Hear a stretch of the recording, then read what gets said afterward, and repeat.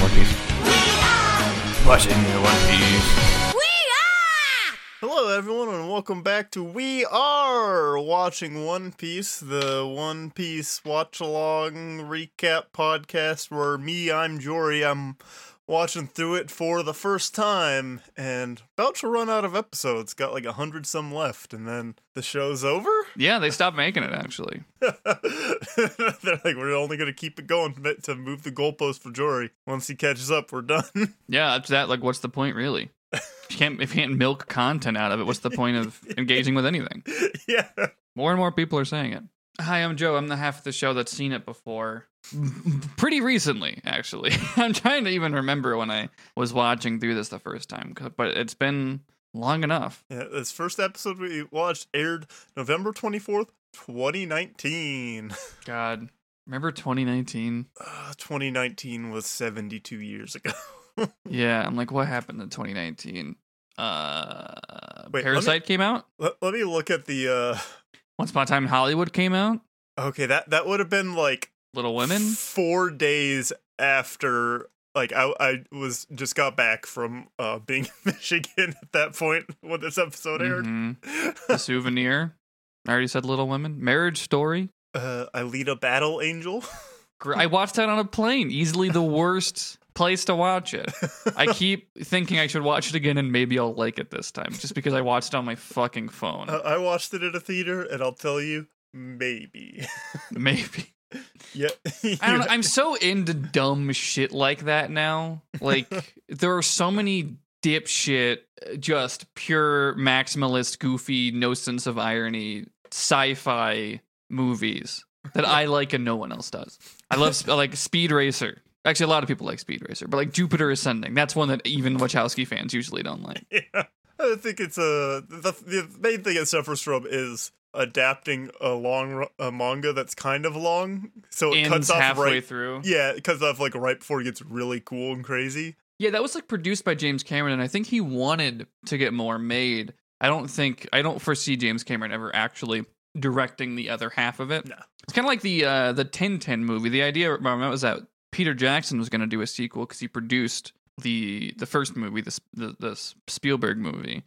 And the deal was like, oh yeah, Spielberg will produce Jackson's movie.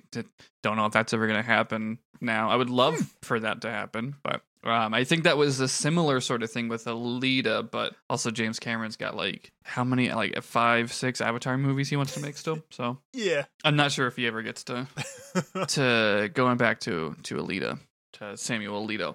But this is a One Piece podcast. It is. We're in the land of Wano. Yeah, we're actually gonna finish Act 1 of Wano today.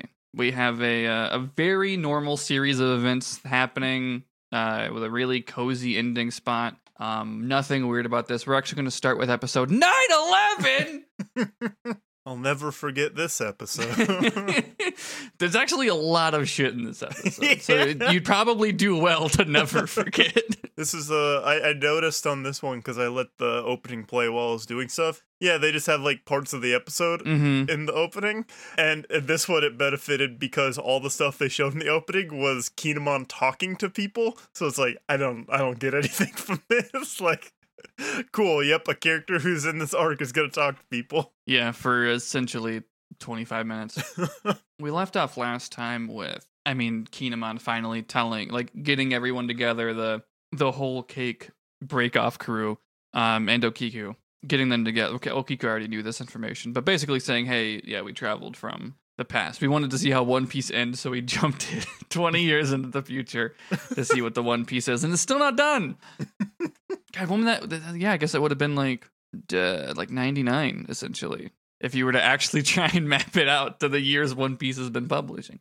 So Kinemon continues that story. We're covering also 9/11 through 9/17 this time, which is just the end of Act 1, and then there's like one episode essentially before Act 2 properly starts. It ends with Act 2. Yeah. I feel like this went by pretty quick. Yeah. It must just be that Act 3 is just like so much longer than the other ones. Yeah, that would also make sense. But yeah, so Kinemon just kind of keeps telling everything. You get like a more detailed look at them landing on this same mountain where Odin Castle is 20 years later, and all these samurai show up where we're like, oh, the story was true. Toki's final words are true. So they're surprised that people are still loyal to the Kozuki clan and Odin after all this time.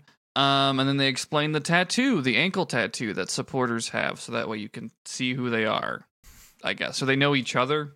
I don't know. I guess it's like vague enough that no one would like catch on that everyone has the same ankle tattoo. I can't even get this one. I already have ankle tattoos from One Piece. So I can't even get this one to match, but just have it like above. Yeah, maybe I guess my tattoos are on the inside of my ankles. I can maybe get it on the outside. Oh yeah. Which I think it actually even is on the Yeah, I think so. I'm like half joking anyway. But Kinemon also like if you wanted it plainly laid out how he got from there to Luffy, he gives the whole rundown of, oh, we had to leave Wano, and then we couldn't get to Zou, we shipwrecked, we lost Raizo, went to Dressrosa, lost Momonosuke, lost Kanjuro, went to Punk Hazard, trying to find Momonosuke, got cut in pieces by Law. He also does a really funny thing where every time he gets to like losing someone in the story, he yells their name dramatically, but like in the room with everyone. So you see him like reach out dramatically and scream like Raizo's name, and just the Straw Hats don't react. But then he finds Luffy. I think you know the rest. We've covered it on the podcast. And he's like, we have to now get as many people together as we can for our little rebellion raid thing on Kaido. And he'd like to have like 5,000 people. Sure, I mean, that's realistic, right? Yeah. I think it's smaller than the Straw Hat fleet, if I'm trying to remember. After the eye catch, though, he continues to explain that Onigashima is where Kaido's base is, and it's offshore. I think it's Brook, who's like, even in Wano, we still have to like cross water to get to where we need to go. Yeah. It's a big place too. Like they have to. That's the other thing that I often forget is that they had to go up a waterfall to get here. I mean, still just dropping information. He's like, yeah, we're gonna do it during the Fire Festival. I don't know if you watched any of the documentaries about it. I didn't even think about that connection. God damn it. I never watched any of the Fire documentary shit either. The Fire Festival. I just think it's very funny that it's called that. Oh yeah, this would have been post Fire Festival. Actually, the time the manga is coming out would have been around the same time ish. I also don't think how long anyone. ago was that? 2018 ish. I think. God, that's a weird thing that just. I guess because I remember it, it feels like it was more recent. But no, 2017. It was 2017. So. Huh. So this is way after the actual event happened, he calls it this. I also do not expect a Japanese manga artist to know what Fire Festival was. No, but God, is it funny to think about. The Fire Festival was a fraudulent luxury music festival founded by Billy McFarland and rapper Ja Rule. That's not the Fire Festival that's happening here. This is just like a party they do in the capital. I think they said a reason why, but I don't, it must just be like a regular occurrence. They also say that the Shogun Orochi will visit Onigashima to have this big banquet with Kaido, so it's a time when everyone that is important will be in the same place at the same time. So that's kind of why this is the one of at least a couple of reasons why they're doing it, planning it this time this way. Also throughout this scene, Sanji's like negging Okiku to be like, why do you like Kinemon? Pay attention to me. It's really I'm so weird. much better. Because that's the thing, too, is like there's nothing really even between them. It's just Sanji's dumb. But also, this is an excuse for them to bring up Kinemon is married. Yeah. Yeah. To someone we've already met. Yeah. Yeah. Yeah, Kiku's just like, oh, yeah, by the way, Saru's doing great. Or Otsaru, I think she probably even said. I just always write Saru, even though there's another character named that. But yeah, so we have met her, and Kinemon's like, I will refuse to see her until this mission is completed. And he also whips out this little like flyer that has like a bunch of like, it's like two birds and a sign, like a 8 around their legs or whatever. He explains it because it like roughly translates to meet here at this time at this port, the day of the festival or whatever. He explains why all the pieces mean that, and he's just like, oh yeah, don't worry. People in the land of Wano know what it means. And I'm like, cool. So I don't need to, because I do not live there. But they need to distribute that to people. They say that Usopp and Zoro are doing it, and Luffy's like, I don't think Zoro's doing that right now. We like see him on a boat. He's just not. He's doesn't even realize he has a job right now. Granted, I guess Kinemon doesn't know that Zoro's a wanted man even before Luffy showed up. Oh, yeah, that's a good point. I don't think Kinemon's not reading the news. It's also, I have a feeling that doesn't really matter anymore. Oh, what do you mean? I'm sure this plan's going to go off without a hitch. Surely. We already know some of this information, but Kinemon re-explains it both to us and to Luffy. Actually, we actually didn't know the Frankie thing. But the reason Frankie is working with the carpenter that he is working with is to get some blueprints of the castle, of the place that... What's his name? Kaido's at? Robin is trying to get close to the Shogun. Like, Usopp I guess Usopp's just handing out flyers. I'm like, what is he doing? What's that man doing? He's doing his marksman thing, I guess. he's doing his lying thing. He's narrowly targeting people to figure out that they're on the same team.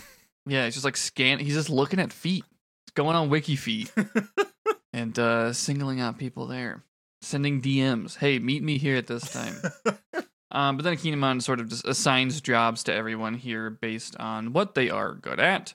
So like, Carrot's gonna like help the other minks with some food and like, I don't remember the specifics. Yeah, hers was just like, yeah, there's no way you can blend in. So like, yeah, just help with this behind the scenes thing. Yeah, but like Sanji's cooking. Nami is like pretending to be a ninja or a kunoichi. Yeah. In those contexts. And gives them all outfits. Oh, Brooks, like, he has the thing, he's like, Brooke, you have a special guest. You'll be able to help us move some stuff around. And turn, like, it's like, okay, what, how? with his ghostly visage. He can scare people. Yeah, but, so he gives everybody these, like, outfits, because if you remember, Kinemon's great idea is just being a fashion designer. Or that's his power, I should say. So everyone gets these outfits. Chopper wants to be a ninja. I don't even know if he has a job. I'm sure he has a doctoring job. His was he went with a Carrot because there's also no way Chopper can blend in. Of course, yeah. Stick him with the minks, I guess. But yeah, so Chopper gets to be a little ninja. He's got a little ninja outfit. Nami has a very revealing ninja outfit. Sanji just has a yellow kimono. Brooke is like a ghost. It's funny, Luffy asks what Brooke's supposed to be, and he's like, I thought I was someone who wears panties on their head. But I don't think that's true. I've also, I was a little surprised that, I guess maybe because it's like really loose, but just the way that Nami, reacted to having revealing clothes, like, you're covered up more now than you were. Yeah, I think the idea is that it's supposed to be like falling off of her. Yeah. Because she like tightens it up and then it's fine. But no, she does suddenly react to that. And she, like, it complains about it. And then also they introduce another character here, Shinobu, who is an older woman ninja that Kinemon knows. As soon as, because Nami goes like, is this actually how kunoichi dress? And he's like, yes, at least that's how I think they should. And then they go to introduce a lady ninja, and Sanji gets all real excited, and then immediately I'm like, oh, the other ninja looked really goofy. Of course, the lady ninja's gonna look goofy, and she doesn't have as ridiculous of like proportions as Raizo does, but pretty similar. Yeah. But it's a considerably different joke when it's a woman that looks like that in One Piece. Yeah. Yeah, her whole bit and routine is that she says that she's mature, and that's why Sanji doesn't like her. This is just, at this point, I just ignore Sanji's whole routine of not finding women attractive, and that's like a sin against him. I just can't. I just check out. Like, yeah, I know it sucks. Every time a woman has a different body shape than Nami in this anime, it's a butt of a joke.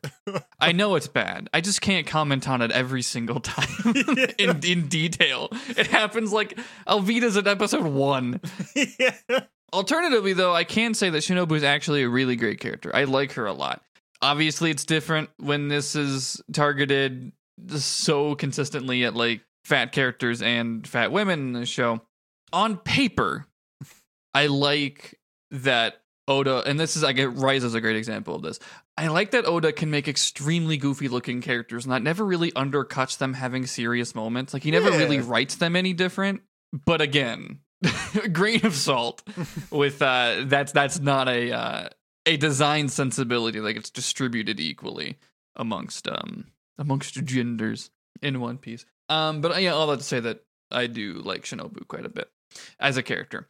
And I think with basically, with a different lens on it, a similar conversation we had about like Bon Clay. I was like, kind of sucks that this is how they drew him, but I think he's very cool. Yeah. Anyways, yeah, she just kind of shows up, Shinobu. Kinemon does say that ninjas are either like very sexy or very frumpy, and there's no in between. Which is probably true. I don't know. I haven't done my research, but what else is left in this episode?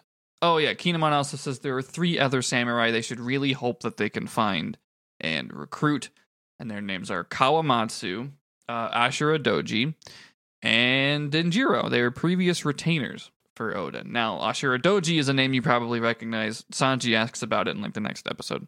Maybe you don't. I don't know how long they were in between these episodes. But he's mentioned in the Oden flashback.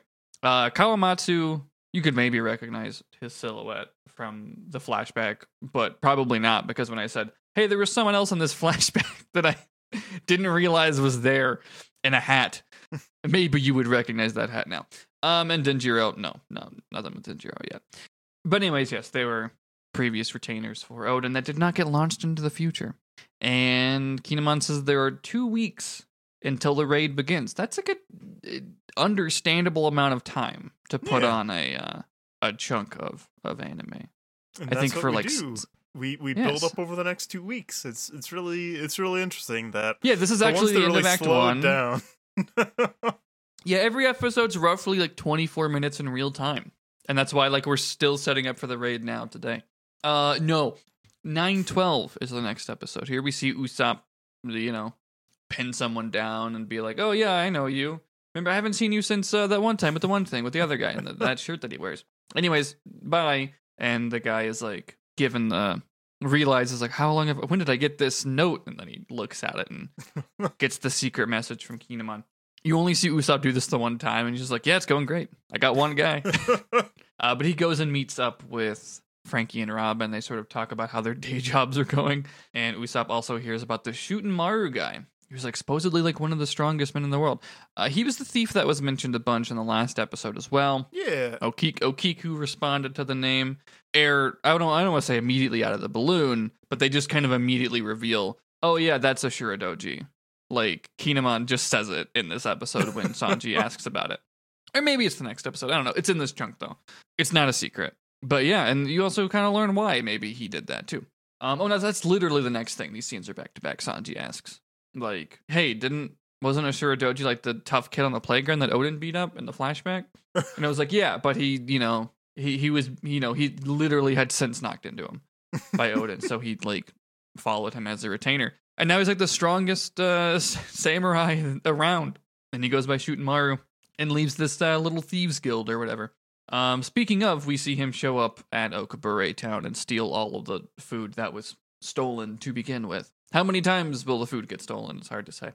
He also says there are no men left in Wano Country, so I think there's a good chance that Ashura Doji's the guy reviewing our iTunes. Yeah.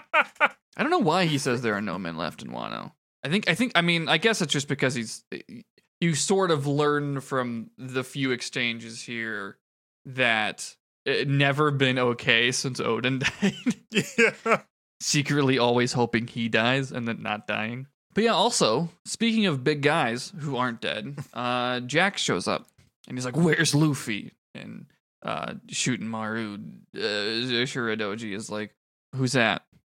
Yeah. I don't know who that is. Yeah. Do you expect me to know who this is? That's something I was like thinking about with this, but I guess it makes enough sense that it's like a beta place where people like Frankie can just like sneak in and no one thinks it's weird that this guy no one's ever met is just suddenly here. I mean, if he's wearing the right clothes and he's like, "Hey, I'm good at this job. I'm from another town over. Can I work here?" Oh, yeah. I was like, yeah, I guess so. As long as he doesn't show off that he's part metal. Yeah, that's a good point. It's probably fine. It's also interesting that the minks can't blend in when it is the Animal Kingdom pirates. I feel like it probably could. Maybe just, I don't know. We never really see anybody in full animal form, even when that's their power here. Also, a lot of the gifters are like somewhere in between. Yeah, that's something that I thought they were trying to imply with the like smile devil fruits, is that it like did like a fucked up different transformation. Like there's something off about your transformation. I think they break this down at some point. I think there is like a very slim chance they work like they're like real zones, but I can't even like think of who that would be. So maybe I'm wrong, but there is a whole diatribe on how those things work, I think, in Act 2. But anyways, so Shunoir's like, I don't know who that is, and Jack's like, I should kill you for all the shit that you do, but you're still alive because Kaido wants you to join his crew, and he's like, no, I'm not gonna fucking do that. And we go to an eye catch, we come back, and Kaido's drinking. He's drinking a lot. He's very angry, and he says, bring them to me. And his lowly underlings are like, who? And he's like, I like basically kills them for not knowing who he means. This is also where they're like, fuck, Kaido's drinking. God damn it. Like they know that's bad when he starts drinking. We've only really hung out with 2 emperors now, but like I do like that it's a consistency that like their crew is just scared of them. Yeah. It's different, of course, like being like Animal Kingdom pirates being scared about Kaido going on a drunken rampage or whatever, compared to being like, oh no, my mom's mad. Oh no. Yeah. Although she does have hunger pangs, which is not entirely undifferent. But anyways, yeah, Kaido is gonna go on one by the end of this episode even. But first we go back and see Jack getting cut up pretty bad, and alternatively shooting Maru getting shredded. He's like, ever since Odin died, I really wanted to die too. I wanted to find my place, but yet it's not going to happen here. He refuses to die to like an underling of Kaido. Like he views himself on a different level. Yeah. So he survives and keeps fighting. And he shows that he is on a different level. He's like his introduction is holding his own with fucking Jack. So that's a big deal. That's almost like the extent to which Jack exists in the story. That he shows up and you're like, man, this dude's so fucking strong. Look how much he can destroy. And then it's just like, he's only ever a measuring stick. I'm like, I struggle to think about anything else he's really done. Yeah. But it's important to have measuring sticks sometimes. You got to bring in the heavy. Yeah. To show that people know what they're doing. It's just funny that like Jack's not even like someone that the Straw Hats fought or dealt with in any way. Really. Anyways, speaking of people who aren't dead yet and consider it, Kaido says that living is a pain in the ass. Yeah. Again, all the characterization you really need for this guy is that he can take 1,000,000 hits, not fall down, and be like, this is fucking annoying. And then he'll kill a guy. And then try and kill himself and fail. And be like, this fucking sucks. He would love to be challenged. Yeah. He misses his prime, but he's also not out of his prime. Yeah. He misses other people's prime. Maybe that's why Kaido was trying to go to Marineford. Because he didn't want someone who is strong enough to hurt him to die. And then Whitebeard did. I think also because he saw like he can fight someone like Aka Inu without causing more problems in a way. I mean, now that you know what Kaido's real power is, can you just imagine him like descending over Marineford instead of Shanks showing up? I think that would have ended far worse. Probably, yeah. That'd be a hell of a setup for Kaido, though. Imagine if he was set up like, what is that, 100 or 150 episodes earlier than he was? Which, granted, I mean, he's mentioned in End of Vinya's Lobby, I guess. Yeah. But yeah, he's a big dragon, by the way. Blue Shinron. Yeah, basically. I also call Odin Samurai Goku, though, so I think it's probably on purpose a little bit. I don't know. I don't think it's like that bad. I mean, basically what it is they're both styled after like Asian depictions of dragons and their folklore. Yeah, it's also hard not to see some of the ninja stuff in this, so I can be like, oh, just like Naruto. Yeah. Like that's just my touchstone. Yeah, because I watched it at an impressionable age. But anyways. It was like last time when we did the firefighter stuff, and then like later I was like, oh, Fire Force is a show. Maybe that's the joke they're doing. I don't know. Probably not. Yeah, Kaido turns into a big dragon. I was kind of surprised that like, I don't know if maybe your perspective on this changed, because I remember we asked you right when the opening started, it was the second episode of the Reverie that we had the Paramecia guest on. Yeah. And I was like, oh, this is just Kaido's fruit. His whole power is just in the opening. And then you weren't really sure what it was. And I was like, oh. It's not depicted totally clear, I think. The way it's hard for me to even know, because the first time I saw it, I already knew. The action in the opening, the way it's like framed and animated uses the like movement to make it look like he's shooting a dragon out of his arm. But here it's shown, which makes more sense, that he like turns into one, and the way it is they use the moving action to cut into him being a dragon for a cool effect. Yeah, it's like he's sort of surrounded by a big tornado of light, essentially. Yeah. Vague enough that I guess if you're like not scanning it, trying to piece it together. Anyway, thing I want to know about his devil fruit, I doubt there's an answer, is the dragon big because he's big, or if he was like Luffy size, would he still be a giant fucking dragon? I think it's relative to him. Because I mean, Momonosuke is very small, right? When he turns into a dragon, he also has a prototype smile. That could be part of it. Which that's also something that like that's kind of the thing that they point out with it, is like he turned into a dragon and a dragon is the one responsible for this. But I also it having a direct parallel to like Kaido's like, oh fuck, Kaido was trying to duplicate his fruit because he knows how fucked up and strong it is. Yeah. It's interesting that you immediately started thinking about Punk Hazard again, because that was the whole thing, is like Kinemon really fucking hated dragons. But we're introduced that with Vegapunk's fake one that he made, and the fruit that turned Momonosuke into one. So, like, because there's the scene where Kinemon's, like, really just kicking the shit out of a dead dragon that they fought inside of the lab. And then later, someone's like, oh, Momonosuke turned into a dragon. He's like, oh, shit, did I kill Momonosuke? And no. But, even the design of Momo's sort of dragon form is similar. It's just pink. Yeah, Kaido turns into a really big fucking dragon, makes the clouds have purple lightning. He also has purple lightning. He's drunk as shit. Everyone, like, Jack, Hawkins, and Hold'em all are scared of this, and they're all, like, the headliners. Actually, Jack might even be higher than a headliner. I think so. I think that's what's implied. I'd have to look at the actual title. Essentially, 4 people at the top of the hierarchy, and I think headliners are, like, a step below that. And Jack being in the higher up. I just don't remember. Are they like lead performers maybe? I don't know. It's 3 lead performers. And then I think my brain autofills 4 because I think Joker maybe counted. Because the thing is that they're all card game stuff. Oh yeah. King, Queen, and Jack. But anyways.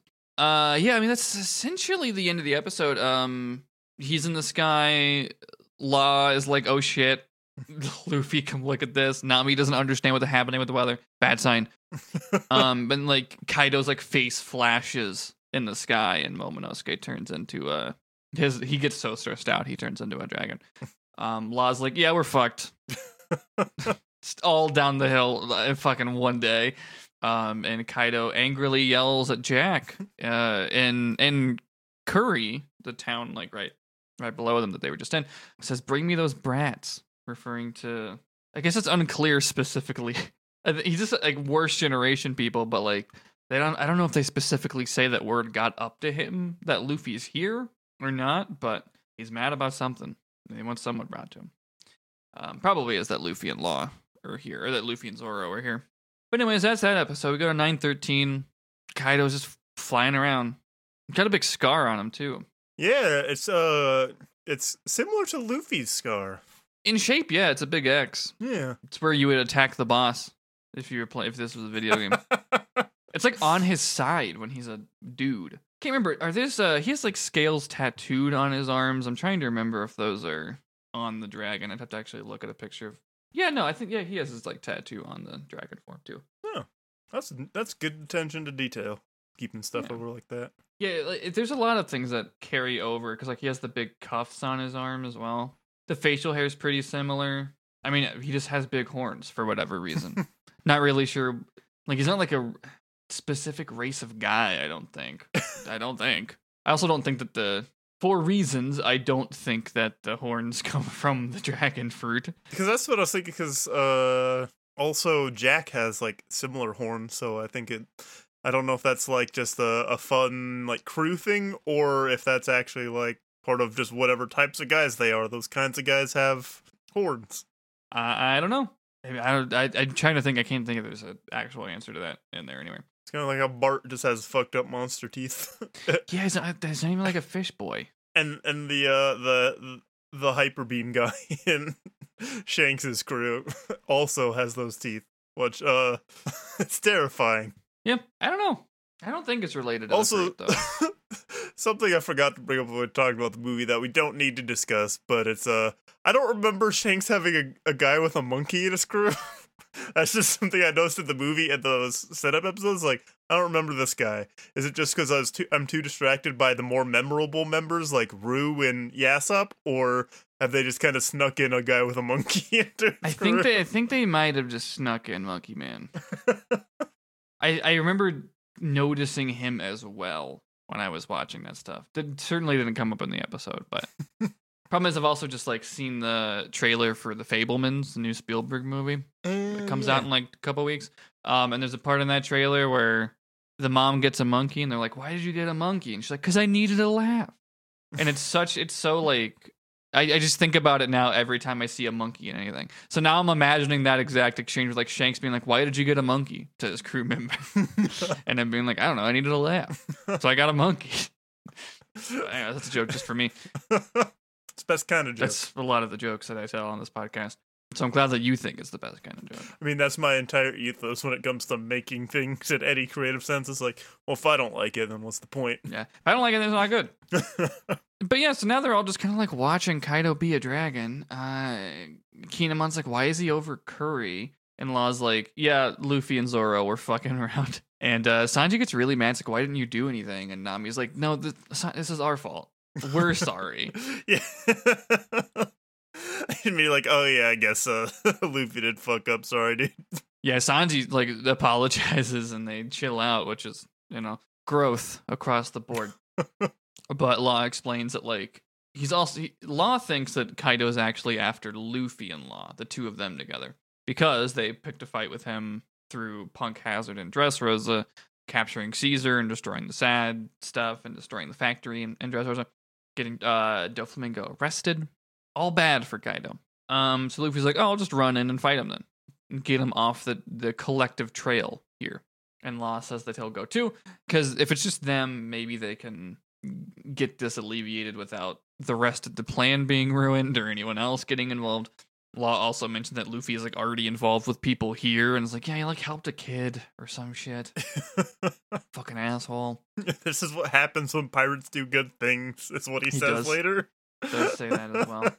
Yeah, down in the town, we see Shootin' Maru try to run away, but Kaido like sort of slithers over and is like, "I remember you from the old days. If you join me, I'll just forget about everything." And he's like, he's doing like he's a flying dragon, right? Yeah. He is still doing the equivalent of stumbling drunkenly. Yeah. And they do, it's just very slight, but you can still see he has a flushed face while he's a dragon, which I think is a fun detail. Yeah, he's like the most badass guy we've ever seen in One Piece.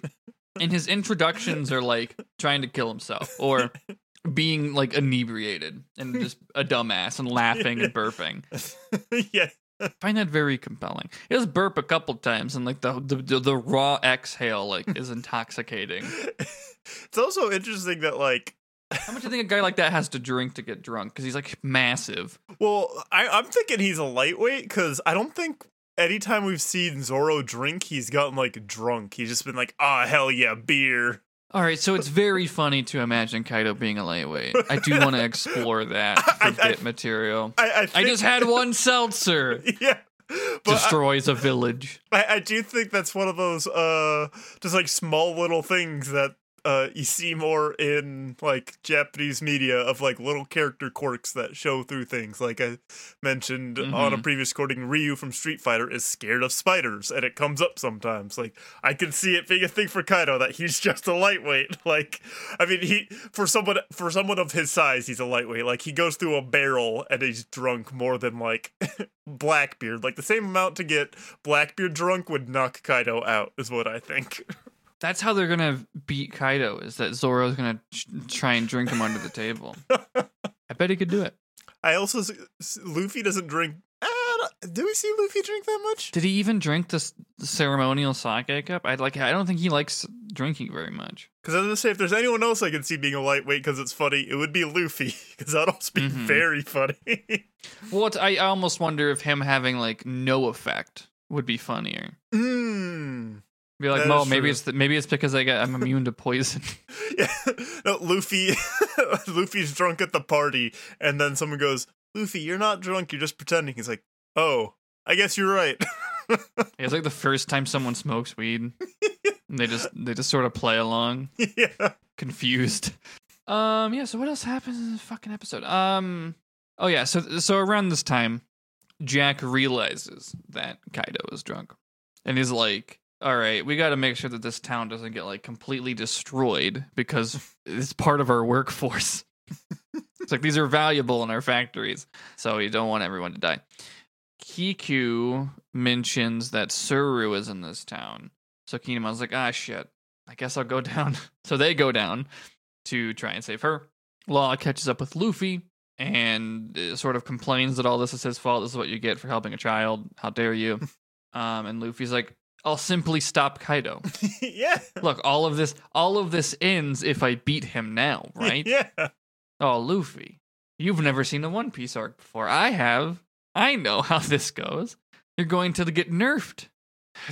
I would say that this is maybe the most engaging time that this kind of thing has happened, though. The thing with this is like it felt more like it as it was going on because they don't skipping ahead. Luffy does confront Kaido and they fight. It doesn't feel one-sided completely, which I think is a really good choice because it shows like it's interesting because like one, I mean, you could attribute to like Kaido's drunk, so like he might not be at full strength, but it's like if you're reading at the time and you're seeing Luffy get huge hits on Kaido and like or watching like as it's coming out and you don't know manga spoilers, like he's getting good hits and seeming like it's doing something, you might be thinking, oh shit, they're just gonna wrap this up really quick. Actually, it's gonna be like different. Like they're skipping all this. There's been so much buildup that like that's the arc through Kaido. Like that's probably what I would be thinking. Is like, oh shit, like I guess he's just doing it. Damn. I don't know that I would because I just don't expect One Piece to surprise me in that way. But maybe, I don't know. I think about interesting points in the manga where I'm like, people just genuinely didn't know what was going to happen next, which is kind of, I think we're kind of in one now, week to week, for the foreseeable future. But yeah, no, I mean, it's very different than, say, Lucci just flicking Luffy out, like, across an island. Yeah. Which is what happened at that turning point in Water 7. But yeah, no, Luffy does get some good hits in. And I think there's probably some conversation about this, and especially considering this ends with Kaido, like, one-shotting Luffy. Once he finally really, like, stands up and fights back, it's over. I think to some extent, if Kaido was sober, this wouldn't really be a contest at this point in time. But also, it's also hard to say, because I'm like, well, if Kaido was sober, I don't know that he goes here at all. So...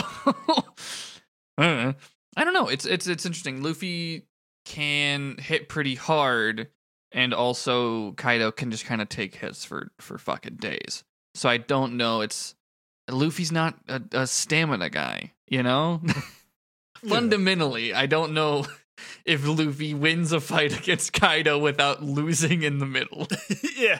We talked about this with the card game where I was like, yeah, no, it feels like an accurate performance of fighting with the Straw Hats, only you don't just get a second wind at some point. Yeah. But anyways, yes, that is getting a little hell of herself. Yeah, so what else happens? Oh, yeah, I mean, like, Luffy just decides that he's just gonna fight Kaido himself and just end it right now. Hawkins in the town goes up to Kaido and says, hey, Luffy's at Odin Castle, so you should go there. And he's like, oh, okay. And he does. Like, how did you come up with that? How did you know? He's like, oh, I just told him he would because he's like, no, Hawkins thinks he's lying. Yeah. And he's like, yeah, but Orochi is like scared of ghosts and shit up there, so like two birds, one stone. Yeah. There's weird lights and stuff that are coming up. It's a weird symbol of hope for the like dissidents in our country. We just take care of some shit. And Kaido's not gonna rampage more in town. Like, he's gonna feel satisfied. It's very strange that two of the emperors are like, people that you have to temper down. Like all their crew has to work to temper them down when they get out of control. And they're the old ones. Yeah. I wonder if Whitebeard was ever like this, or if he would have been if he lasted another 2 years. Yeah. Or if, like, I don't know, Shanks can get like this. Shanks does get drunk, is my understanding. Yeah. We do see him party. I feel Shanks strikes me as the guy who has to be the most sober person at the party. So I can see that, yeah. I don't know. Hard to say. We haven't seen. I have to make assumptions with how little we've seen him. Anyways, yeah, Kaido just goes straight to Odin Castle and does a move called Blast Breath and just obliterates the Straw Hats. They're all fucking dead. Yeah. For reals. It certainly looks like it. Like, they really do put effort into, like, the scenes where, like, oh, Nami turns to just outlines and then they fade away. Like, it looks just like when Django blew himself up. Yeah. And Luffy gets mad at this. Luffy yells. Hard to imagine. It's interesting. I joked about this with the Paramecia host as well, that, like, oh, Luffy just shows up and ruins everything. Like, that's kind of Wano Act 1. Like, oh, all of this plan was possible because Luffy wasn't here. He shows up and all goes to fucking shit. It's funny, like, making fun of Luffy in this way. I kind of forgot a couple plot beats in here where I'm like, oh, I cut him a little bit more slack for being emotional. I forgot that Odin Castle gets destroyed. I forgot about, like, the Otama plot beat as well, where I'm like, okay, you know, Luffy does try and hit Kaido once and then run away. He does. Even after the Odin Castle thing. It's the Otama thing where he's like, fuck it, I'm just going to beat this guy up. Yeah. And then he gets clocked to shit. Spoilers for like 20 minutes from now in the discussion, but episode 914, Shootenmaru tells his gang to go home without him. I don't know what he's planning on doing here, but he's like, gonna do something. Luffy vibrates himself into gear second out of pure rage, runs towards Kaido. Kaido's slowly destroying the town, but Luffy like jumps up and does a giant punch. This is their meeting. Like, it's not really their meeting, because that's in like the next episode when Luffy comes back again. Yeah, no, I mean, this is their first interaction, is Luffy just like jumping out of the sky with a giant elephant gun. And it clocks him. Like, it actually knocks him into the ground, which seems to be surprising to most of the people here. It was surprising to me. Yeah, well, you've also been built up too, because everyone talks about Kaido as being the strongest fucking hunk of meat in the world. Yeah. Which is why I think the sobriety has a big part in this exchange. Definitely.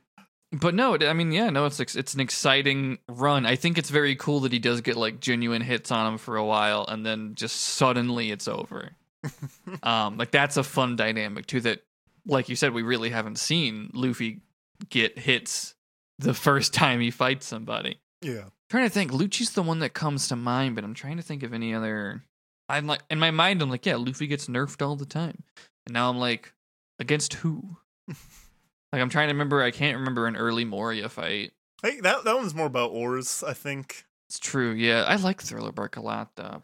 Probably because it is different in all those ways. Crocodile obviously kills Luffy. Yeah. Enel sends Luffy to hell because he's God. Yes. Forgot about that until we rewatched the movie. So when we were watching the movie, I was like, Luffy just gets on the arc and then they fight and then it's over. But no, he gets knocked down with the fucking giant ball in his hand. Yeah. Yeah, and then Lucci, and then I don't think Thriller Bark really counts. And then, I mean, Saba Odi is essentially the ultimate version of that. Because you probably think that's what's happening when you're watching it or reading it the first time. But then they just get genuinely separated. Yeah. And then, I mean, Impel Down does that as well, yeah, because he has to literally recover from, like, being poisoned to death. Don't think that's in Fishman Island. It is in Punk Hazard. So I'm just actually going through this in my head now. And then in Dressrosa, I would say it's a little different, because it's more so that Law gets killed. Yeah. Law gets, like, shot in the street. Couldn't tell you what happened in Whole Cake. But yeah, so Luffy's, like, getting some hits in. Kinemon also sees that the castle got destroyed. He goes into town to find Suru, and Okiku's like, I'll go to the castle and make sure everyone's okay. Also worth mentioning that when Kaido's body like falls after Luffy punching him, it still just keeps doing damage to the city. Like, it's not really, it doesn't really stop things because he's so fucking big. Just don't fight him over a town, maybe. Yeah, that's the common thing in Dragon Ball. Whenever stuff's taking place on Earth, Goku's like, let's go and fight somewhere else because we're gonna cause a lot of destruction when we fight. Mm-hmm. Sensible guy, that Goku. Also somewhere in here you see like Speed get like knocked aside as well. Not really sure how she got here, but it doesn't matter. Because Luffy sees her and Kaido is waking up. Luffy is like, hey, what happened? Where's Otama? And Speed's like, I didn't get her home in time because Kaido showed up. And we see like a flashback of Kaido being like, hey, you work for me. What are you doing? Where are you going? She tries to defend Otama, but they get knocked down. Somehow, you don't really see the exchange, probably because there's no way to draw Kaido doing anything that doesn't make you think Otama's fucking dead. And she's not. I mean, they want us to think that she is. I don't even know if that's true. I guess it's just enough that Luffy maybe thinks. Yeah. Yeah, that happened and is bad. So now Luffy is very much like, okay, I'm gonna go and hit Kaido again. Because I think he was running away. And there's a moment where he thinks to himself, I'm sure my crew's fine. I'm sure they made it out. Something or another. But now he's just thinking about beating up Kaido. Law tries to drag him away, and he's like, no, this is actually where Luffy says, if I just beat him, it's all over. To which I reply, LOL. LMAO even. And Luffy walks up and says, I'm Luffy, I'm going to be king of the pirates. And now, that's the thing, is like, Kaido didn't know what hit him before. He wasn't really paying attention. Yeah. And now he's like, wait, you're Luffy? This little guy? This rubber boy I've heard about on a podcast that I listened to. Yo ho ho. Oh, yeah, Kaido's a big fan. Should get him on for an ep. Yeah. Do shots with Kaido. Hell yeah. One Piece drinking game with Kaido. But yeah, so he does a blast. Kaido does a blast breath. Luffy just kind of jumps out of the smoke. And they clash and fight a little bit. Law says, okay, now genuinely everything's fucked. There's no coming back from this point. And then Elephant Gatling gun into the to be continued. And the next episode, 9:15, begins with Kaido just kind of taking it. Yeah, I was surprised that he could get so many of these punches on him. It's crazy. But he never falls down. He just he'll maybe take a couple steps back, but he's like genuinely taking all of them. And he's eventually he gets the thing that sticks out to me too is that he's taking the hits and he's not like blocking them or like dodging in cool way or anything. He's just taking punches. Yeah. He hasn't turned. Well, he's a big dragon. I was gonna say he hasn't even turned into a guy yet. Yeah. But he never really gets pushed back, and then Luffy gets blown back by an exhale. Not a great sign about these two matching up. Gets hit by a tail whip. No, he dodges the tail whip and does some more big attacks. Yeah, and he is able to ground a Kaido again. He hits him again, and this is when he turns into a guy. And again, this is kind of like Jack. Somehow this is worse. Somehow him turning into a guy is worse. I guess what it is with them is that they still have that imposing the negatives you have from being giant. You're easy to hit. You have big area and you're gonna be in some way slower. Now you have more coherence, so you just go. You can chase him down, smack him with your club. It's like Piccolo. Piccolo can make himself giant, but he doesn't do it because it just makes him big. His speed doesn't scale to his size or anything, so he's just big. Mm-hmm. Yeah, there's other stuff that technically comes with the sort of dragonness. I do think that's why his skin is so thick. I think that's a big part of it. I'm sure Hockey's part of it too. But the dude really is just a infinite punching bag in this arc. Yeah. And also when he does the Thunder Bagua sort of attack, it's the same color as the thunder in the clouds when he's up there in the dragon. So I think that's attached to it. It's very, it's a mythical zone. It's not just what you might think some sort of biological idea of a dragon is. There's other stuff attached to it. Much like Momonosuke's dragon can make little clouds to walk on. Yeah. But anyways, so he turns into a guy, and he's still stumbling. Yeah, that's the other thing. He's not even walking straight. Luffy goes Gear 4, gets punched in the face, but doesn't fall down, just standing there. And Kaido just takes punches and like Gatling hits for days, it feels like. He does finally get launched by one of them. Everyone does seem shocked by this. But I do think like it really is just kind of a Kaido sobering up thing. Yeah. That would make sense. Rewatching it this time, it struck me as a reversal of the Bellamy stuff. Because it's just like Luffy unloading and then just immediately, as soon as Kaido like hits. Oh, yeah. It's over. Because that's what happens here now. Luffy is like charging in to do an attack. Kaido does his Thunder Bagua attack. Very specific animation, the way it like follows the club and the arm in his face and whatever. But he swings it, clocks Luffy in the face, and he goes from like in rage, wrapped up, to flying across the town into the mountain and deflating unconscious. Just in the one hit. He's done. He's bleeding out in the street. And Law is like, oh, I should save him. I gotta get him. I gotta get my boy. But Hawkins shoots him with a hockey nail. Yeah. Or no, not a hockey nail. Sea Prism Stone. Sea Prism Stone. Sea Prism originates in Wano, is what he says, and the craftsmiths in Wano are the only people who are good enough to like make those kinds of things.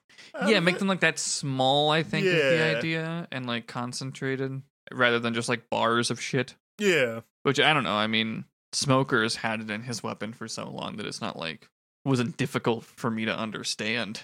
Yeah. That it's a nail with Sea Prism Stone in it. But Law like sort of barely escapes. Hawkins says he's gonna chase him and doesn't really seem to. And here's what I like, especially on a fucking rewatch. Kaido's saying that like even though he's like Luffy is unconscious, he can still feel him glaring at him. He's like in the next episode he manages to use Conqueror's Haki unconscious. And I love that about Luffy, that his raw willpower like doesn't turn off when he's not able to move. Like when he's basically, I'm assuming, unconscious. Yeah. That's such a standout thing, the way they're animating like Haki. It looks all the shit in this show looks so fucking good. Like even in parts where shit doesn't need to look good. Does Shootenmaru and Jack having their spat need to look good?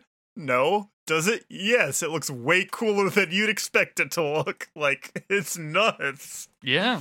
No, yeah, Wano has a really high like baseline even if not every episode like is a new like on like holy shit moment like that Red Hawk we talked about last time. It's still just always pretty good. There's a fight I'm really excited for you to get to in Act 2 that I remember was like a high watermark for a while. And Act 3 just kind of keeps delivering them. But no, I mean shit's great. But yeah, all looks good. This episode ends with a nice exchange too, where Kaido's just like, "What did you say you were going to be the king of?" And then it's like, "To be continued." I don't know. We talked about how we've seen Luffy get clocked 500 fucking times to get nerfed. I'm like, this. I don't know what it is about this one that feels the most severe. Because like I just said that Luffy was like poisoned to general like death, and he also like obviously got the hit that gave him the scar, but I don't know. There's something about like the people trying to like drag him away and being like, "Oh, he's covered in blood, gross." Like, yeah, that makes it feel a little darker or more severe. Maybe it's just the blood. Maybe that's just it. One Piece isn't usually a very like bloody show, and even then, it doesn't usually acknowledge it. Well, with the exception maybe of the crocodile fight. Yeah, when it's like hard to avoid it in a way. Like, or when it helps to, like... Yeah, no, I mean, that's the thing, is that there's plenty of examples of it, like characters bleeding or spitting out blood or blah, blah, blah, or all this. I guess it's just, you never really hear anybody talk about it. It's, like, you never hear Chopper go, "Oh, God, you're fucking soaked, bro." It's a storytelling thing. It's legitimately something they use in wrestling to, like, sell a match or a story is, like... Yeah, it works on me. Most of the shit that they do, like, is not gonna bust you open unless you, like, do it on accident. So like when someone is bleeding in a match, there's a good chance what they did when the cameras weren't on them, or when they were like on the ground where no one can see what they're doing, they pull a razor blade out and they cut open like part of their forehead because it causes like blood vessels are sorry to anyone who this is gross to. I should have said that first, but causes the blood to like go down on your face, and it has a stunning visual. And especially with like in the 80s and stuff, when a lot of guys like bleached their hair, like Ric Flair loved it because it made his hair like it blended with his hair really nice, and it adds like drama and stakes to it. He's like, oh, he's fucked up. Holy shit, that's like that's intense.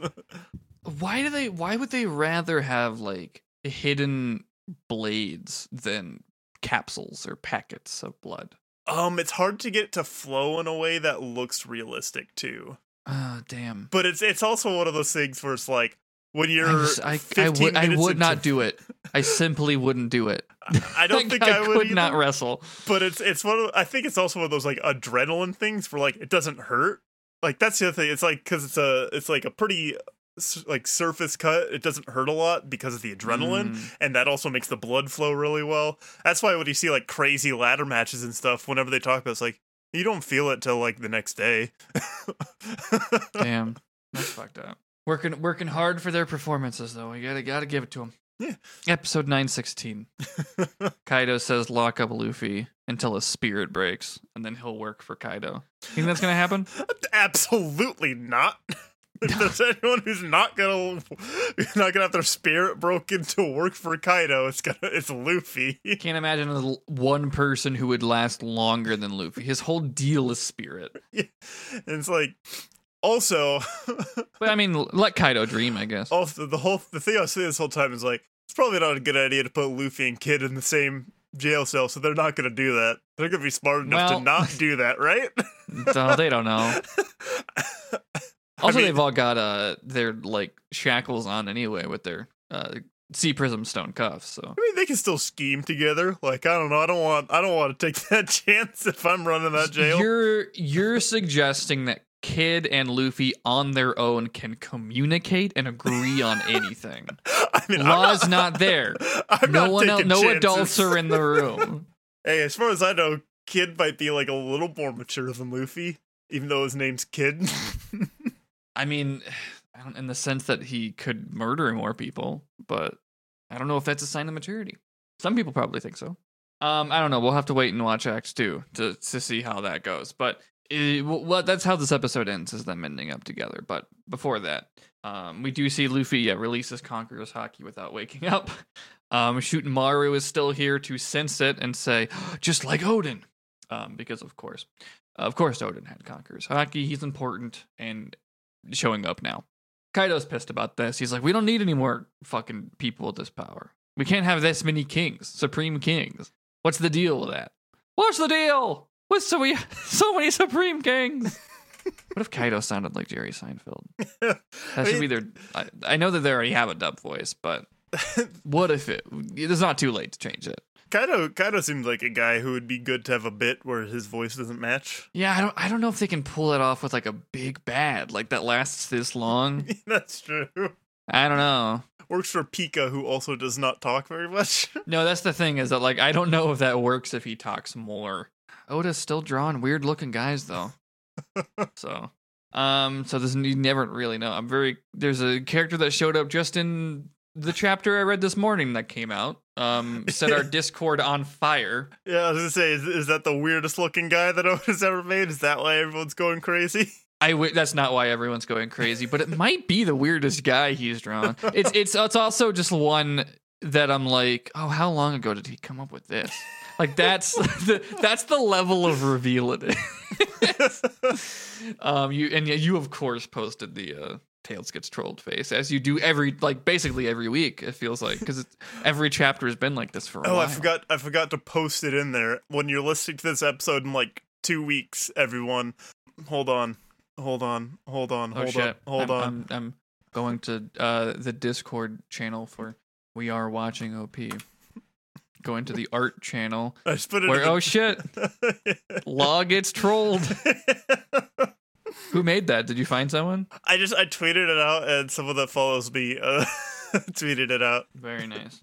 The Thank you, Twitter user Bizarro DF. I think he lives in my area, actually. Oh shit. Well, if Twitter's still around when this episode comes out, we'll retweet it. If the FTC hasn't shut it down. Yeah, it's already retweeted on the We Are account, so we'll do it again though. I couldn't remember if I did it from the We Are account. Yeah, you hit both. Good job. But yeah, that's basically what happens in this chunk of episodes. But it's Law's like, I spent months figuring this plan out, and Luffy tweeted it. Luffy just tweeted the plan. Basically, he just tweeted out, "I'm gonna be king of the pirates" at Kaido.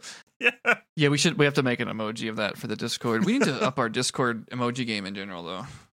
We only have like 4. Yeah, that's something I'm like bad at, because all the ones in my like I don't want to say personal Discord, because it's not like that makes it sound different than what it is. And then when I say it's my group chat that you add, it's basically what it is. And it's also saying like the easiest way to put it is my IRL friend Discord, but also like 2 of the people in the Discord live near me, but there are separate people that I know from people I know online. So it's like I don't know how else to put these people I know.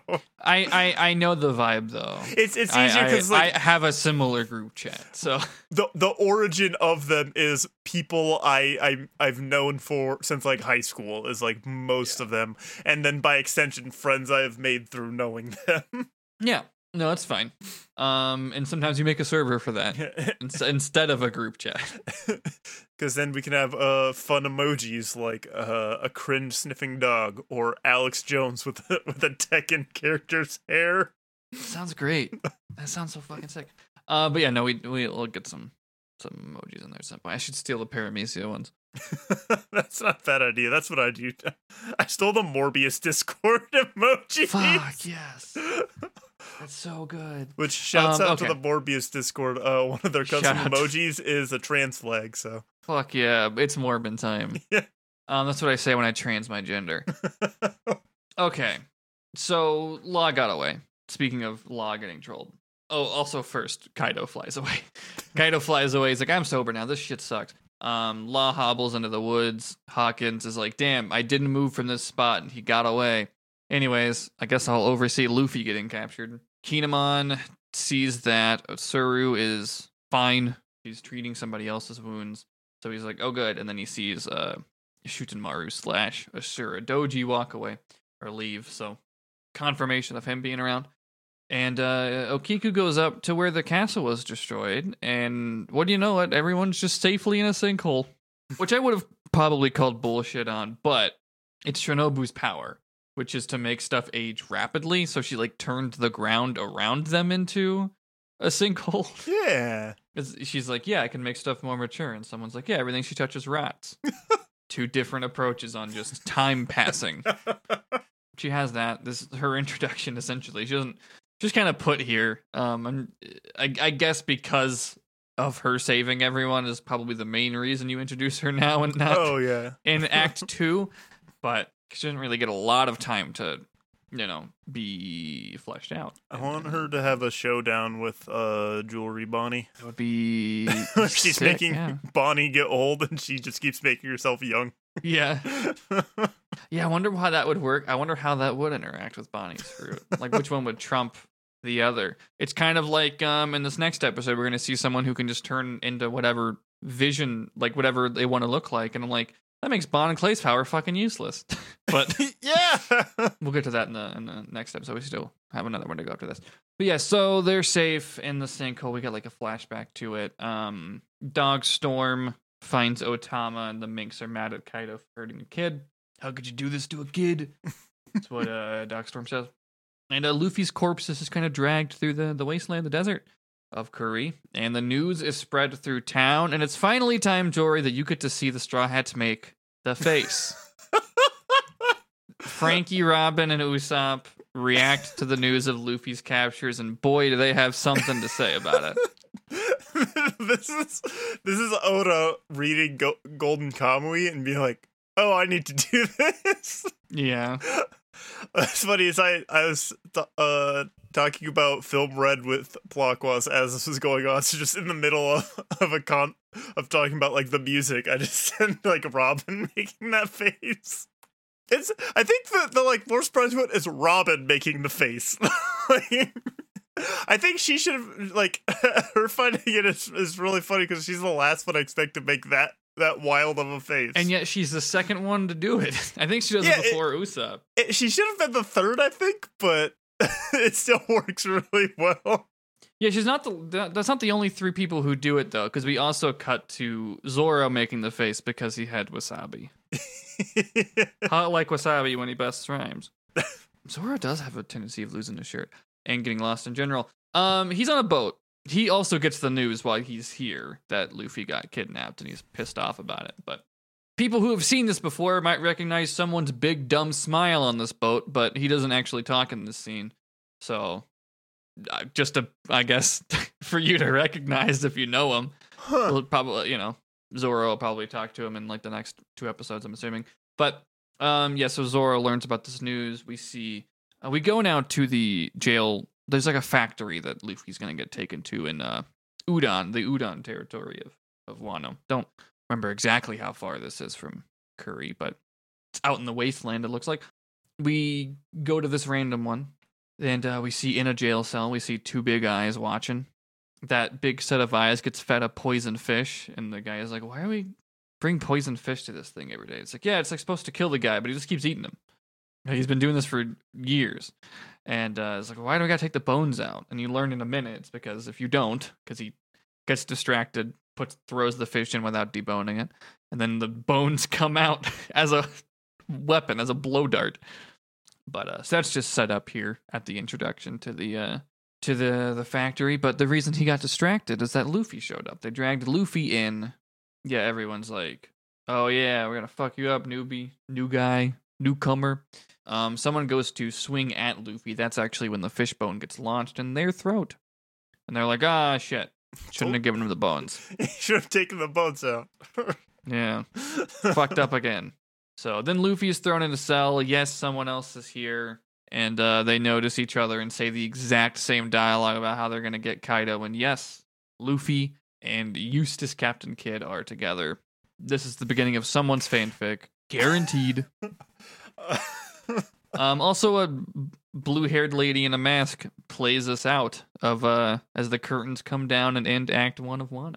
Do you think she got pronouns? Do she got pronouns? Yeah, I think so.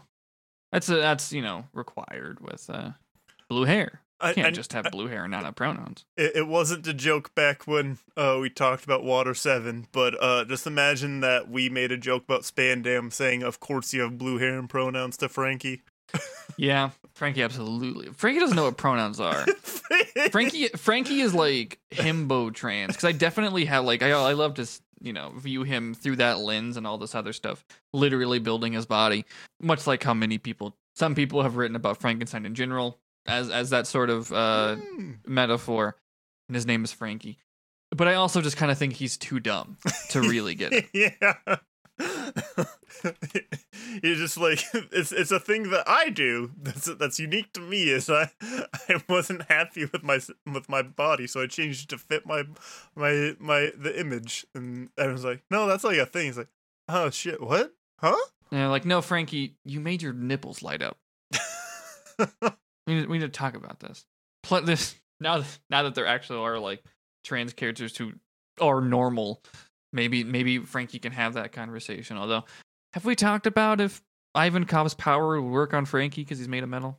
I don't know if we have, but we should. Also, because I think Frankie would be like, hell yeah, I'll try that. Why wouldn't I? So I don't know. Sometimes Frankie is kind of dumb about masculinity. Here's the thing that this works really well. Is because it's just the front of Frankie that's metal. Is that still true post time skip though? I don't know, but there's something we could do about hormone shots in the butt with Frankie. Sure. That's what I'm getting at. That's where it works. Absolutely could. With Ivankov, a funny bit would be Ivankov uses it on Zoro, and somehow Zoro's like tits get smaller. Yeah. Somehow. Or just are the same. Yeah. Oh, yeah.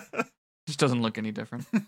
Yeah, is there, what else? That's the end of that episode. It's the end of 916. Act 1 of Wano's done. Did you think that you were that close to the end of Act 1? Like, maybe, or like, I don't know. Maybe after Luffy died. After Luffy got knocked out, I was like, oh, this is probably the end of the first act, because I know there's acts. But I like the presentation of, like, having the, like, kabuki theater type thing with someone playing the shamisen to end the act. That's really cool. Yeah, I think it also just, like, helps the pacing in general. Like, there's, maybe it's just fucking placebo effect, essentially, but I'm just like, oh no, this is a great time to, like, break and shift focus, which I'm like, would it have gone exactly the same even if they didn't have the big title card and the curtains and all the other stuff? But it helps also that they do an episode that doesn't take place at Wano in between, so yeah, maybe that's part of it too, that it just feels like, oh, okay, there's sort of like we'll reassess where things are at after this significant moment.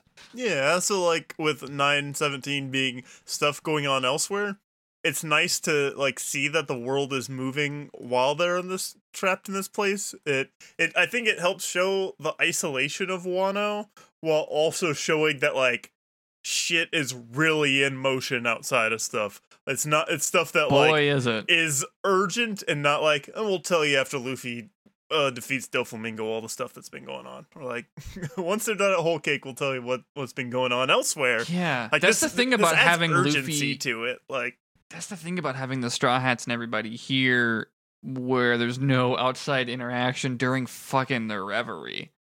Like it's really great that those like line up in at those times. Obviously, that's by design, but I don't know. It's interesting. And then yeah, you do get to check in between these acts. But yeah, so one more episode, 917. Let's look at the rest of the world for a bit. The news is going out. It's like 4 days into Reverie, I think they say at this moment. Yeah. So I'm not really sure. I don't know if like, that cuts into the 2 weeks time or not. It doesn't really matter. But what if they they reveal that Wano has time dilation? Jesus, it's the fucking time chamber. Wano actually moves backwards through time while everything else moves forward. This is actually 20 years before Odin. No, we go to Spooky Island. If you remember where Zoro trained, it's actually called just like Gloom Island, I think. I think that's translated. It's like Gloom Island in that home of the Muggy Kingdom or something like that. They have balls there? It's just, that's what I was thinking at first. It's like, oh, hell yeah, the Muggy Ball.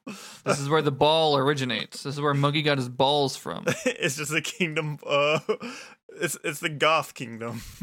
Mm-hmm. Yes, Mihawk still lives here and Perona still lives here. I accidentally typed Persona in my notes, I'm just now realizing.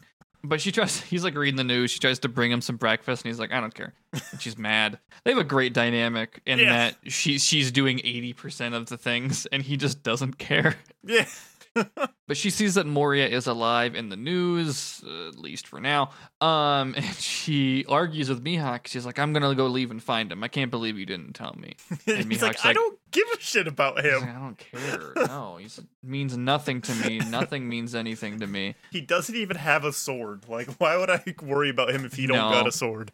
Mihawk's such an interesting guy. I cannot wait to spend, like, the next time we see him, to spend, like, a little bit of time learning what's going on in his fucking head. And maybe the answer's nothing. Maybe that's it. But it's hard to say. That's why he's the perfect second dad to Zoro. Mm-hmm. Third dad, I mean. Because whoever his actual parents are, who knows? Maybe. But the guy at the dojo, maybe Zoro doesn't have parents. It's really, you know what? So many people thought we were going to know in Wano, and I hate to... No. Good. That's the thing. It's like, oh, surely, yeah, it's like he'll have some, like, lineage that'll go back here, and it's like, no, he's just a guy. It's better that way. Yeah, no, he just got lost one day. He's not even from One Piece. Yeah, he's Some oh fucking shit. Rurouni Kenshin or something. Yeah, I was gonna say Oda trained he like was an understudy for the Rurouni Kenshin guy. That's probably what Zoro and He just stole him. and Ryoma are. It's like Isn't Ryoma in Monsters as well? Wasn't that something we talked about? yeah, because that's what he originally comes from, is from that manga. But it's like they're definitely inspired by his time being an understudy for the Rurouni Kenshin guy. I bet like. Well, he is just like a samurai. So yeah. Yeah, anyways, yeah, Mihawk's dumb as shit. Or at least that's the vibe I get after watching this again. But Perona wants to go find Moria, and Mihawk's like, oh, be safe. That touches her in her dead heart, and she's like, I was but he let me stay that. here.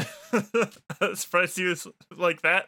To that level, he wasn't just like, okay, bye. Like him going, be safe, I think is pretty impressive. Yeah, no, good guy, big emotional leap for Mihawk. Absolutely, yeah. He also says it's maybe a good time to leave because there was a scary topic. He doesn't say scary, but there was an interesting topic at the Reverie that has him alert, which you can probably guess because it's what Fujitora directly said he wanted to do. Yeah. The last time we saw them. We go now to Fulaled, this is the first time we've seen this place, right? I think so. I remember wanting to reference it on one of the 500 episodes we did the Paramisa recently. And I was like, oh, we haven't seen that yet, so I won't bring it up. But I don't even remember now what I was going to say. Quickly reveals itself to be not just a paradise for pirates in the sense that havoc and hoodlums are abound, but also this is Blackbeard's place. We'll see in a minute. He seems to just set up shop here. You may not realize right away, or maybe you recognize his laugh, and you do realize right away that this is Blackboard reading the news about Sabo, posting up his assignments for college. But yeah, Sabo's in the newspaper. And Moria shows up, and he's trying to attack with Zombos. He's trying to find Absalom, if you remember his tiger lion, I don't know, animal man hybrid fucked up monster he got stitched together and had the invisibility fruit. He's missing. Zombo Man Moria's like, give him back to me. And we see a couple of the higher ranking people in the Blackbeard pirates that we really haven't seen since they were first introduced at Marineford. Yeah. Ceremoniously. And one of them, Pizarro, eats some chicken and watches from the window. And Moria eventually just finds Absalom. And he's perfectly fine. He's like, yeah, I love it here. And a bunch of women are kissing his face. Women love this guy. Famously. Yeah, that is strange. Oh, wait a minute. After the reveal and you learn they're all gay, it makes sense. So Moria's like, okay, fine, I'll call off all my zombies. And I was just so worried because your clear fruit is so valuable. And speak of the devil, somebody using it shows up.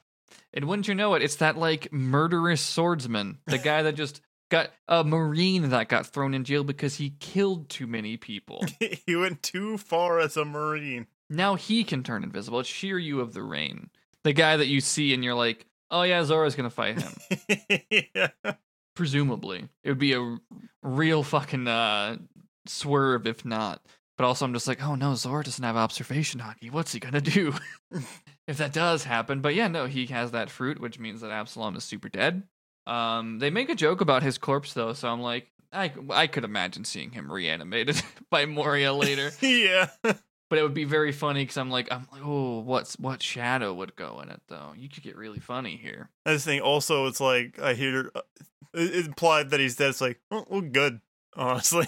Yeah, not a character I'm really worried about. I thought Moria was dead and I wasn't sad. Yeah. And Absalom as a character, we're all better off with not being alive. Yeah, this is actually reparations that Oda's doing, killing him off. Yeah. At least Sanji didn't get the fruit. Yet, yeah, give it time. He has to fight Shiryu of the Rain. Actually, that I could believe happening. And it's gonna be as soon as he gets it's gonna be a weird turn, and they're just like actually killing people. And the gag after he kills him, because that's what the Straw Hats will definitely do, is kill a bunch of people. Yeah, well, Shiryu's. The funny gag will be that Sanji has like piles and piles of fruits. He's like, okay, one of these is gonna fucking turn into it. I mean, he would just have. I mean, he's a cook. He could figure it out. He can make it work. Because we still don't know how Blackbeard does it. It doesn't seem like he's just. I mean, I don't know. We don't know. We truly have no fucking clue. But He seems to know what he's doing. How scary. Anyways, since this obviously isn't Absalom, we see that it's Devon, if you remember Devon, the old lady looking captain. She used to be the scariest female captain, and she has the 9-tailed fox fruit, which gives her the powers of the 9-tailed fox, which seems to just include turning into whatever disguise you want. So that, again, like I mentioned earlier, what the fuck can Bon Clay even do now? What's the point of him anymore? When he awakens his power, he can turn other people. Oh, that would be sick. That's probably right. He can turn other people, but the other side effect is they also are voiced by Kazuki Yao while under the effects of it. Oh man. Man, that's so good. When zones awaken, they are different. That's the thing that they talked about in Impelled Down. That's true. I don't know. Obviously, Chopper's a human fruit, so I don't really know if their deal is. I don't think Monster Point is supposed to be that. I don't know. There are some cases where I'm just like Brook's not awakened when he goes into a ghost. That's just a weird part of his power he unlocked. Awakening is just something I find very interesting in One Piece in general. But like mythical zones, I guess that's where I'm like, was that supposed to be? Do mythical zones get to awaken? Maybe we'll know one day. Anyways, yeah, so she has the 9-tailed fox fruit. Absalom confirmed dead. Great. Blackbeard does a random earthquake and then announces that this is his paradise for pirates. Randomly explains, hey, I read the newspaper today, and the Revolutionary Army leaders are clashing with some admirals at the Reverie. Because they want Kuma back. Yeah, they want Kuma back. Also, so many Worst Generation people are in Wano right now, fighting for a spot to be, one of these top pirates. Also, Big Mom's also going over there. Blackbeard's like, it's a great time to be a fan of One Piece. It's crazy. Yeah. Everything's happening. That's gonna be Blackbeard's mystical, third power that everybody's worried about. That he reads the manga, so he knows what's gonna happen before it happens in the anime. So anime Blackbeard is reading the manga week to week. Time travel fruit model manga reader. It's the Oda no Mi. Yeah, no, it's the Jory no Mi. It's what you predicting at the end of the episode. My prediction. I think I tweeted that before. Mythical human fruit. Mythical zone human fruit Jory model. I'll have to find that tweet later. But I remember seeing a good one that was mythical zone fruit, like rabbit no Mi Bugs Bunny. Yeah, I mean, this thing is it's. I know exactly why that joke came up more recently, but when we riff on there's a Buddha fruit. So there's a mythical this idea of a guy as a mythical figure turns into a power. One, how does that happen? Two, is there a Jesus fruit? There's however many million gods in Hinduism. Yeah, I know. How many of these things are there? But that's it. That's all we have to cover today. Next time we'll start Act 2 of Wano with 918 through, I don't know, some other number. This had a really good to be continued screen because Blackbeard does his stolen power from Whitebeard, and that gets flipped to beginning of Wano Act 2, which is really cool. One Piece is great. We don't say it enough. And that's it. We'll do our plugs, and you'll make your predictions at the end of the episode. Be sure to stick around because they're always correct. But for now, Jory, where could people find you? Assuming that Twitter's still around in a week. Or if not, plug other stuff too. I'm everywhere at I'm Jory. If there's a website you want to use that's not Twitter that you think you can find me on there, that's where it'll be. I think I'm not making a Mastodon, sorry. Fuck that. I'm not making a libertarian Twitter account. It's not even that's not even secure. Yeah, it's security issues. It just I went on Mastodon because someone said they're moving. It's this document convinced me. Basically the document, I get what they're going with it, which is it's community focused and socializing. And part of the problem with Twitter is people are trying to go viral. It's well, that's kind of the nice thing is if you make a funny joke, people see it and then they laugh. It doesn't have to be I'm trying to be famous because I tweeted she on my blank till I blank. That's my thing about Twitter. I'm just I see an unfunny joke and then I see it 20,000 more times, but worse. But it's like I don't know if Wasn't funny the first time. if I bake something, I want people to see it. It's not a website for promoting things in any capacity either. Yeah, I think Twitter is pretty limited in that regard too, but what can you do? It is still in some regards the best you have if you don't like Reddit. Yeah. And so a lot of subreddits are like, hey, don't promote your stuff here, or else that's all we see. Yeah. And that's kind of why Reddit is still any subreddit is usable, because they yeah, or limit what you do. Because I know with like the One Piece subreddits, like if you're gonna promote stuff, like be a part of the community. Like don't just promote shit. Show up. But you could And I know plenty of people they only open Reddit to post something of theirs. And well, so like anywhere the fucking co-host, Twitter, Tumblr, Letterboxd, Backlog, Annulist.co, all that stuff. You can see I watched like a movie a week this week because my class was being really annoying and scheduled like 6 movies to watch. So sounds sick. I would love to do that for school credit. Most of them were okay. It was like all the movies were okay, and then Parasite, which was great.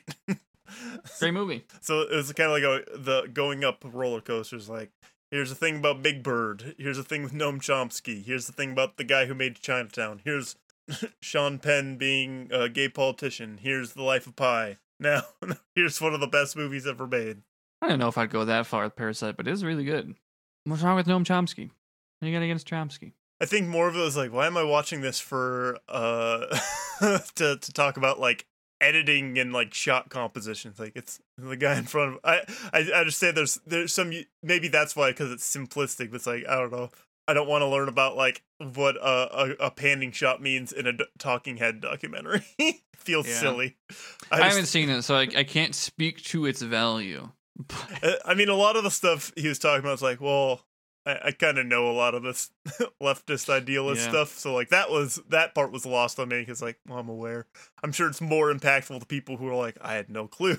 Yeah, maybe that's it. Maybe they're just sneaking it in. I think that's a lot of this class, honestly. Yeah. I mean, that and Parasite both. Yeah. But you can find me anywhere where I'm Jory. That's where you can follow me. How about you? Same, but for Ghost of J-O, anywhere that I'm around. But I mean, I don't know. It's interesting that like I haven't watched that much this week. If you go to my Letterboxd, I rewatched a documentary, and that's it. It's because I've been doing other shit. That's it. I don't have anything to plug or share. This is it. If you're here, cool, thanks. But then you can follow this show on Twitter if there's still a Twitter. Yeah. Twitter.com/wearewatchingop. You can also find some other links there and in our show notes. You can also get our our Patreon is We Are Watching OP as well. Get these episodes early, get some bonus episodes. Content. Yeah, so this month we'll be talking about the Cider Filler, which we skipped over before. Just a couple, shitty episodes, sort of promoting and lightly setting up Stampede, which we will be doing a commentary of in December. And it's like, what if for Christmas Oda gave you all of these guys? That's it. If for any reason you missed our Film Red episode, check it out. I imagine most people who know how to subscribe to a Podfast feed have already listened to it because it was there. If maybe you skipped it, forgot, got around to watching the movie, check it out. It's also in the Paramecia Fancast feed, and you should go check them out. It's been great doing a bunch of shit with them this past couple months. Yeah. And yeah, I mean, that's really about it, which means, first, Jory, you have to read all the patron names live. Hold on, before I read all the names, today as we're recording it, it's Zoro's birthday. Well, that's true, yeah. Live. And now, all of the patron names who aren't Zoro. Thanks to all of our patrons for the end of the month of November, as I'm reading them alive right now. Adam, Anton, Ashok, Becca, Benjamin, Brittany, Cappy, Captain Moke, Chad, Clueless Wanderer, Connor, Damien, David, Deus Aqueous, Eric V, Fooney, Gage, Heidi, Jay Harkins, James, Jamesis, Joe, Cat D, Cat F, Ken, Kyle, Lucas, Luke, Maddie, Mallory, Martha, Maurice, Mick Foley 299, Morgan, My Buddy, Nick, Paulina, Peter, Phoenix Ryu, Rashawn, Rem, Riley, Rodsters, Ryan, Savannah, Snowy Scales, Stephen R, Stephen K, Stephen P, the someone who thinks they're the real Jory, Tony, Trey, Van, Vitake, and Vertigree. What if Zora was a patron, though? What if Zora backed us on Patreon? He got lost trying to find where to buy booze online and just gave us like $5. Sick. Yeah, thank you to everybody who supports us on Patreon. Yes, thank you. Oh, our Discord. I guess I'll also plug our Discord because I forgot. Yeah, that's the best place if Twitter's falling apart and you want to know about stuff is you'll know when a new episode's up because we'll post about it in Discord. Yeah, also you can just subscribe to the podcast feed because that's how podcasts work. And they show up. I mean, we make a show that shows up at the same time all the time, but still, I don't know. That's how shows work. I always feel dumb when I'm reminding people how to the show episode's out, which you know because if you listen to it. But I don't know. That's the game. Them's the breaks. But that's Discord's a great spot to post shit and discuss new chapters or new episodes or what have you. If you're looking for a space to do it, I think that's all the stuff. So Jory, what's gonna happen next time? What's Act 2? Act 2 is Luffy and Kid are trapped in jail together. /fic. Act 2 is just like a World War II jailbreak movie. Around this time, Oda was really into Steve McQueen, so it's like a weird shot for shot redo of The Great Escape, but with Steve McQueen's role as both Luffy and Kid. It's like the scene in Once Upon a Time in Hollywood where they put Leonardo DiCaprio in the role. It's gonna go from all of those tropes or what was the one I watched in my class? The Grand Illusion. That one. I think that one was a French one. Can't remember. It's been a long time. But it's gonna be like all those World War II POW escape movies. It's gonna be a grand adventure. Sick. Kind of like the what I think. Maybe it's The Great Escape, or maybe I'm thinking of a different Steve McQueen movie where he did the stunts for both of the motorcycles because no one else could. So it's gonna be Luffy and Kid who are doing that. Yeah, I don't know. I just downloaded Bullet, so maybe Frankie will do some car chase stuff. If we're just gonna make this all of Wano into Steve McQueen stuff. Yeah, no, it's all gonna happen. Yeah. The great. Well, he's a monkey. I was gonna say the Great Ape Escape, but he's a monkey. Shit. He changes his name to Ape D. Luffy, so my joke's funny. Yeah, that's the other thing. Yeah, no, it's weird. Luffy's actually been a Saiyan this whole time. Weird. That's why him and Goku get along. It's not because they have things about food and stuff. It's just they're both monkeys. It's true, and you will see all of it happen next time, which we will cover on our podcast in 2 weeks' time. Which I think, we don't have we had a weird gap week because of the way the calendars worked out and the way that we publish. But we'll be back in December next time with Act 2 of Wano, where Ape D. Luffy does the Great Ape Escape. And until then, to be continued.